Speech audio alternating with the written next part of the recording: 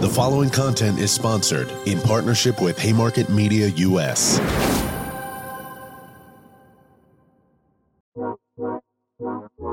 I think what we really took away from that panel was how we were all focused on really driving health equity kind of through our roles and through our jobs. And we call it like operationalizing health equity. The MM&M podcast with Ernst Young presents how data analytics and digital strategies accelerate health equity.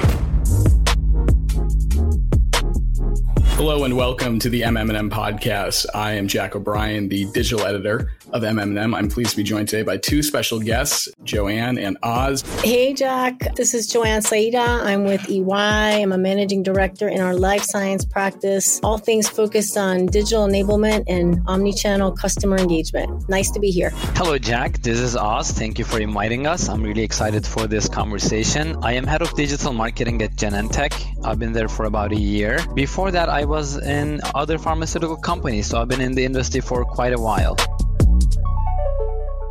It's awesome to have both of you in the conversation. For those that may not know, you both participated in the Headfirst into Health Equity panel that we hosted at the Health Conference back in October in Las Vegas. It was a wonderful success, and this is an outgrowth of that panel, focusing really on the factors that go into health equity, what leaders need to know in terms of best practices. But I want to kind of center the conversation back around what we talked about in health. And maybe, Joanne, you can kick us off there in terms of maybe some of the highlights for those that weren't in attendance in terms of how that conversation went, and then we can get into some more specific aspects of health equity. Sure. Yeah, it was a really great installment, if you will, of Headfirst into Health Equity. And I think what we really took away from that panel was how we were all focused on really driving health equity kind of through our roles and through our jobs. And we call it like operationalizing health equity. And we had a great panel that really had experience in media and patient services and Oz leading marketing, digital marketing, analytics folks. And the point is, how can we each play a role in driving health equity kind of through those specialties that we bring to the table, digital, data analytics, and again, focusing on prioritizing underserved populations kind of through the crafts that we bring to the industry. So thanks for asking. It was a great panel, and we walked away with a lot of ways to kind of take this into our own jobs. One question that came up was about, is this top down or bottoms up? How do we manage this? And it's both, right? You need a strong leadership support that talks about the importance and maybe even set some goals and metrics so that it's tangible and really solid. And then bottoms up, because you need every single person to be thinking about this. You can't just say, oh, leadership has a goal of 10% X, Y, and Z, and I'm just going to get there. You could do much more than that. You don't have to be tied down to just those numbers. And there are some things that are going to be small incremental tactics, initiatives that you can take on your own that don't really have to be even in the leadership agenda. So it's both top down and bottoms up. And then we talked about, I want to mention this, to be able to enable diverse ideas and mitigate blind spots, you need a diverse workforce. So it all starts from there. It's such a key point you bring up there in terms of being able to have diverse voices that are informing the strategy that your company is going forward with. I do want to go back to something that Joanne brought up first, though, to kind of kick off the conversation in terms of the digital health aspect that's driving a lot of the change that we're seeing in health equity. Can you kind of underscore that, Joanne? Because I know a lot of organizations are saying, like, we have to be digital forward, we have to be focused on that front, and they think about it in terms of care delivery or different aspects of the organization, but health equity has to be part of that as well. Yeah, I couldn't agree more, Jack. It has to be part of, like, your health equity strategy has to be built into your data strategy and your digital strategy. And we have more sophisticated tools. We have more data.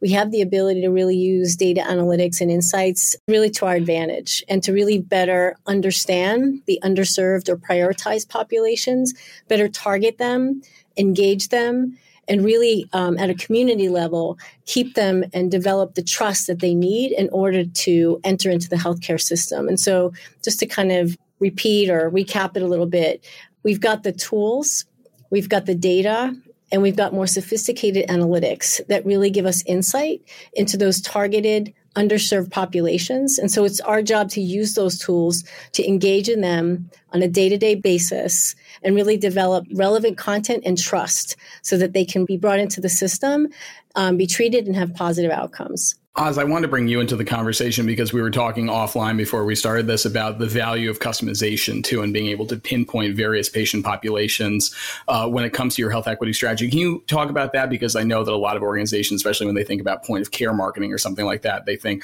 oh yeah, I have to be able to get in front of the right targeted audiences. And that applies just as well to health equity too, whether or not real leaders may recognize it. Absolutely. That's a great point. So I think there are two pillars in this whole process, right? One is, we talked about this a little bit, data. We do have access to much more data. Like 10 years ago, we used to say, oh, great, we have a focus group of 20 people. Let's do some market research, identify 3 key pain points for all of the population, and then target them with those 3 different messages. That doesn't work like that, though, right? There's so much distinction. There's so many different problems that different populations have. So if you want to go out there and inform people about a test that can actually help them get on therapy faster, different populations have different problems. For example, with certain populations, it could be that they don't have trust in the healthcare system. That's a different message from somebody that actually doesn't know that there are different therapies available. So their problem is awareness. But the other problem with the underserved population could be they don't actually trust the healthcare system.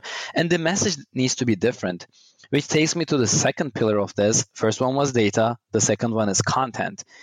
Every time we hear, sure, your content looks great, it is creative, mountains and these people that are active all the time, the message doesn't resonate with me. This is not my pain point. This is not my problem. Or I heard many, many times, hey, I see your banner ads, I see your social media campaigns. There are not people that look like me, and I can't relate, right? And I think there are a lot of ways for us to create content in a faster way and in a more impactful way, where you can really make sure that those needs are being met with different types of content, with different people in different contexts, so that people relate to that message. The actual copy is relevant, and the people that are in those communications are relevant too.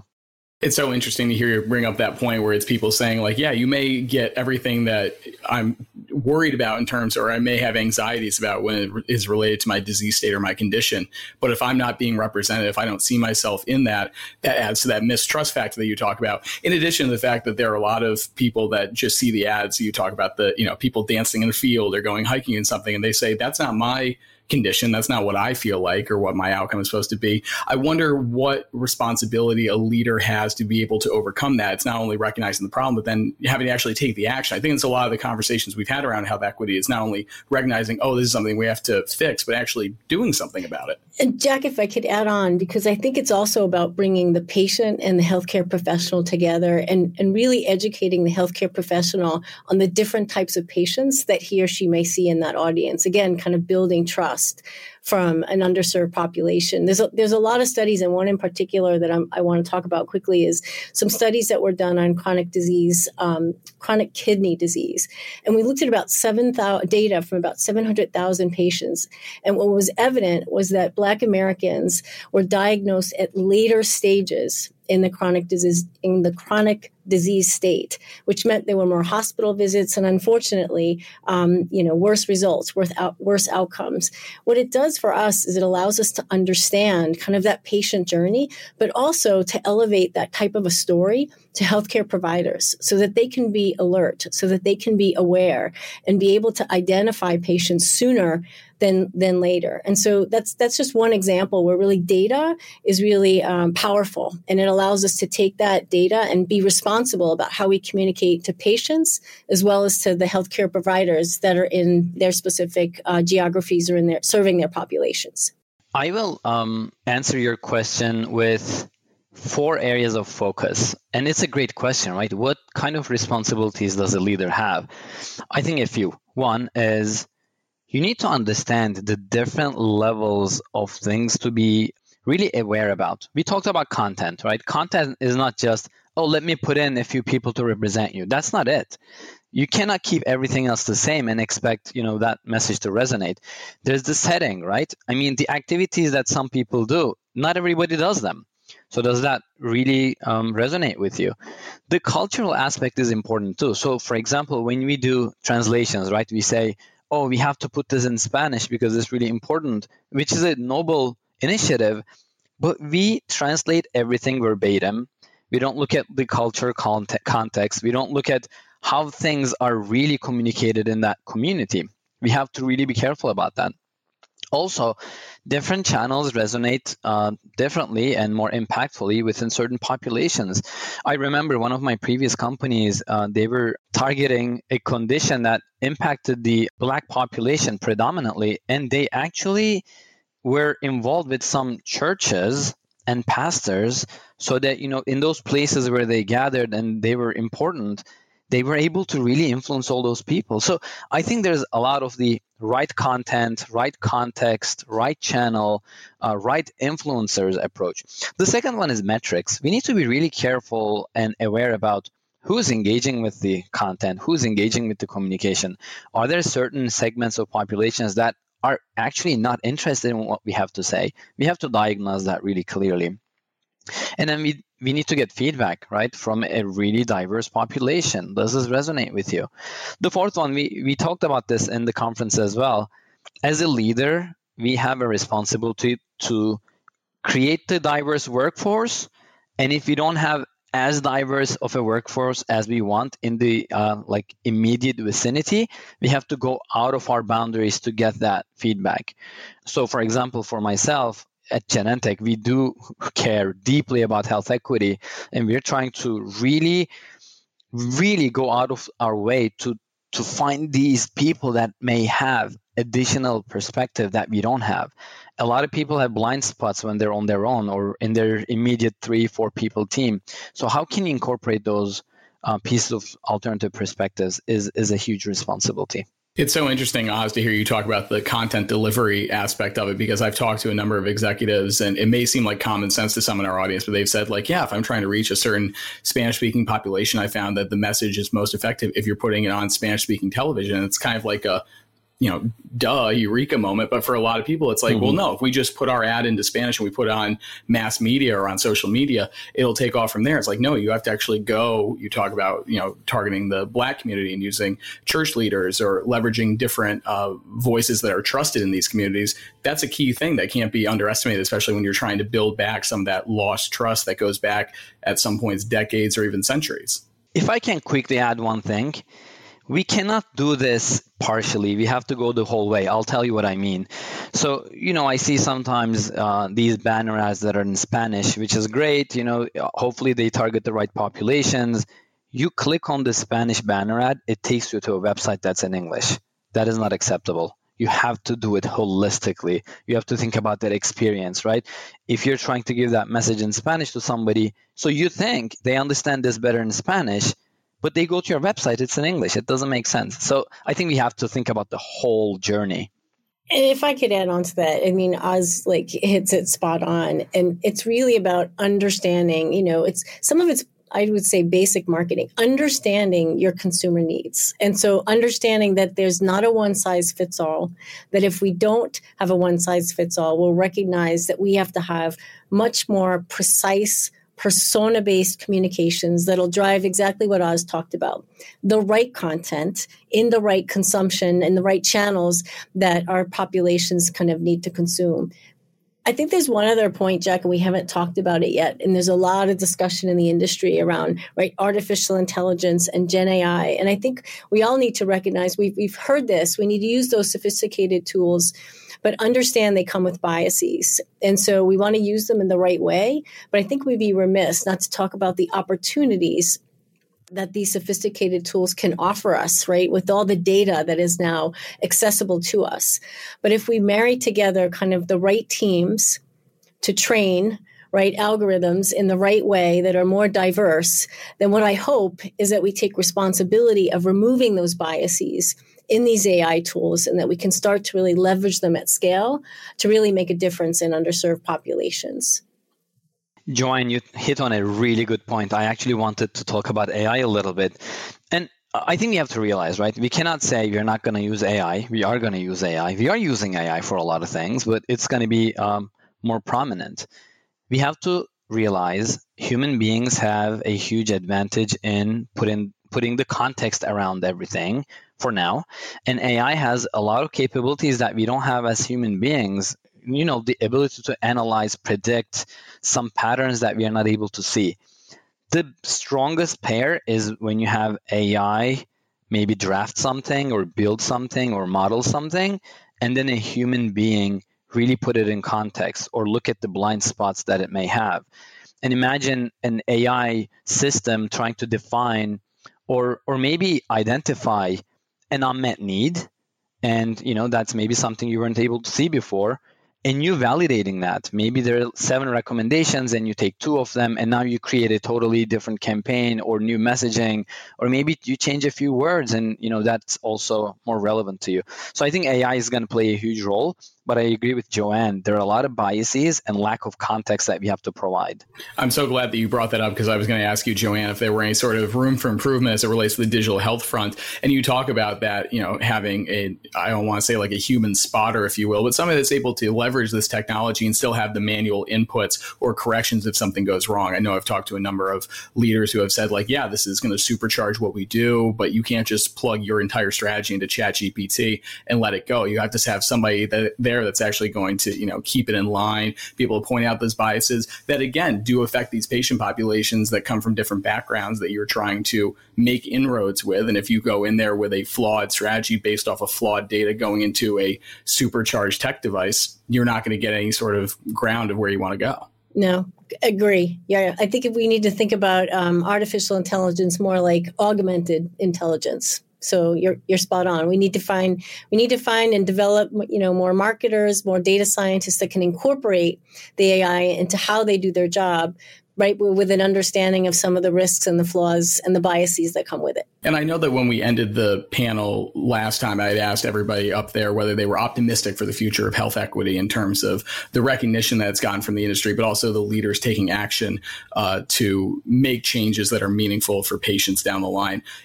Everybody answered that they were optimistic, so I'm not going to repeat that question. But I do want to ask, what in terms of your own expectations for where we get there in the short and long term are you expecting to see? What sort of changes are you thinking are on the horizon, or maybe ones that maybe a little more work needs to be done, and maybe that's even the next generation of leaders needs to take up the mantle? And Joanne, I'll let you start off. I am definitely still optimistic. And I think what I'm optimistic about is that we'll make progress and recognize the progress versus perfection. It is going to take time.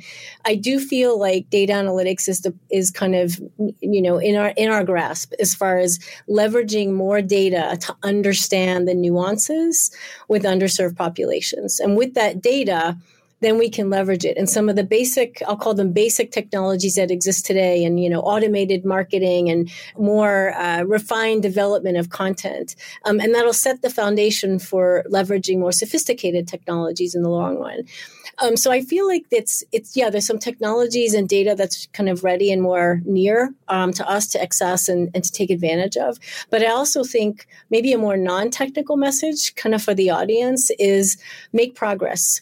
Don't be discouraged if there's fits and starts. That progress will ultimately continue to catapult us to where we need to be. Yeah, so I'm not going to repeat that, but I completely agree. I am not particularly worried about technology or processes as long as we get there with the diverse workforce and a workforce that represents the patients and HCPs and payers that we're trying to reach. I think the technologies and processes are going to be enabled much faster. I am very optimistic because of this. We are not there yet. We have a lot of way to go. However, when I look at the past 5, 10, 15, 20 years, slowly, maybe not the pace that I would like, we're getting there, right? I do see more people that don't think like me, which I'd love. I do see more people that are saying, you haven't thought about this.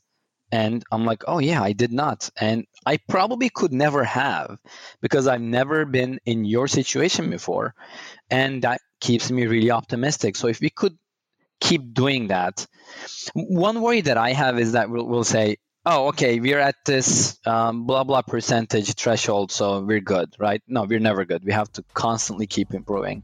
Awesome. Well, again, Joanne and Oz, I really appreciate you, one, for the contributions you made to the panel back in October, but certainly for this follow-up conversation, being able to talk so in depth about your thoughts on health equity, where it stands right now and where the industry is going, how they need to make changes that are meaningful for patients down the line. So really appreciate you making the time to speak with us and wish you the best of luck in your respective organizations with making that change happen. Thank you. It was a pleasure. Thank you for hosting us.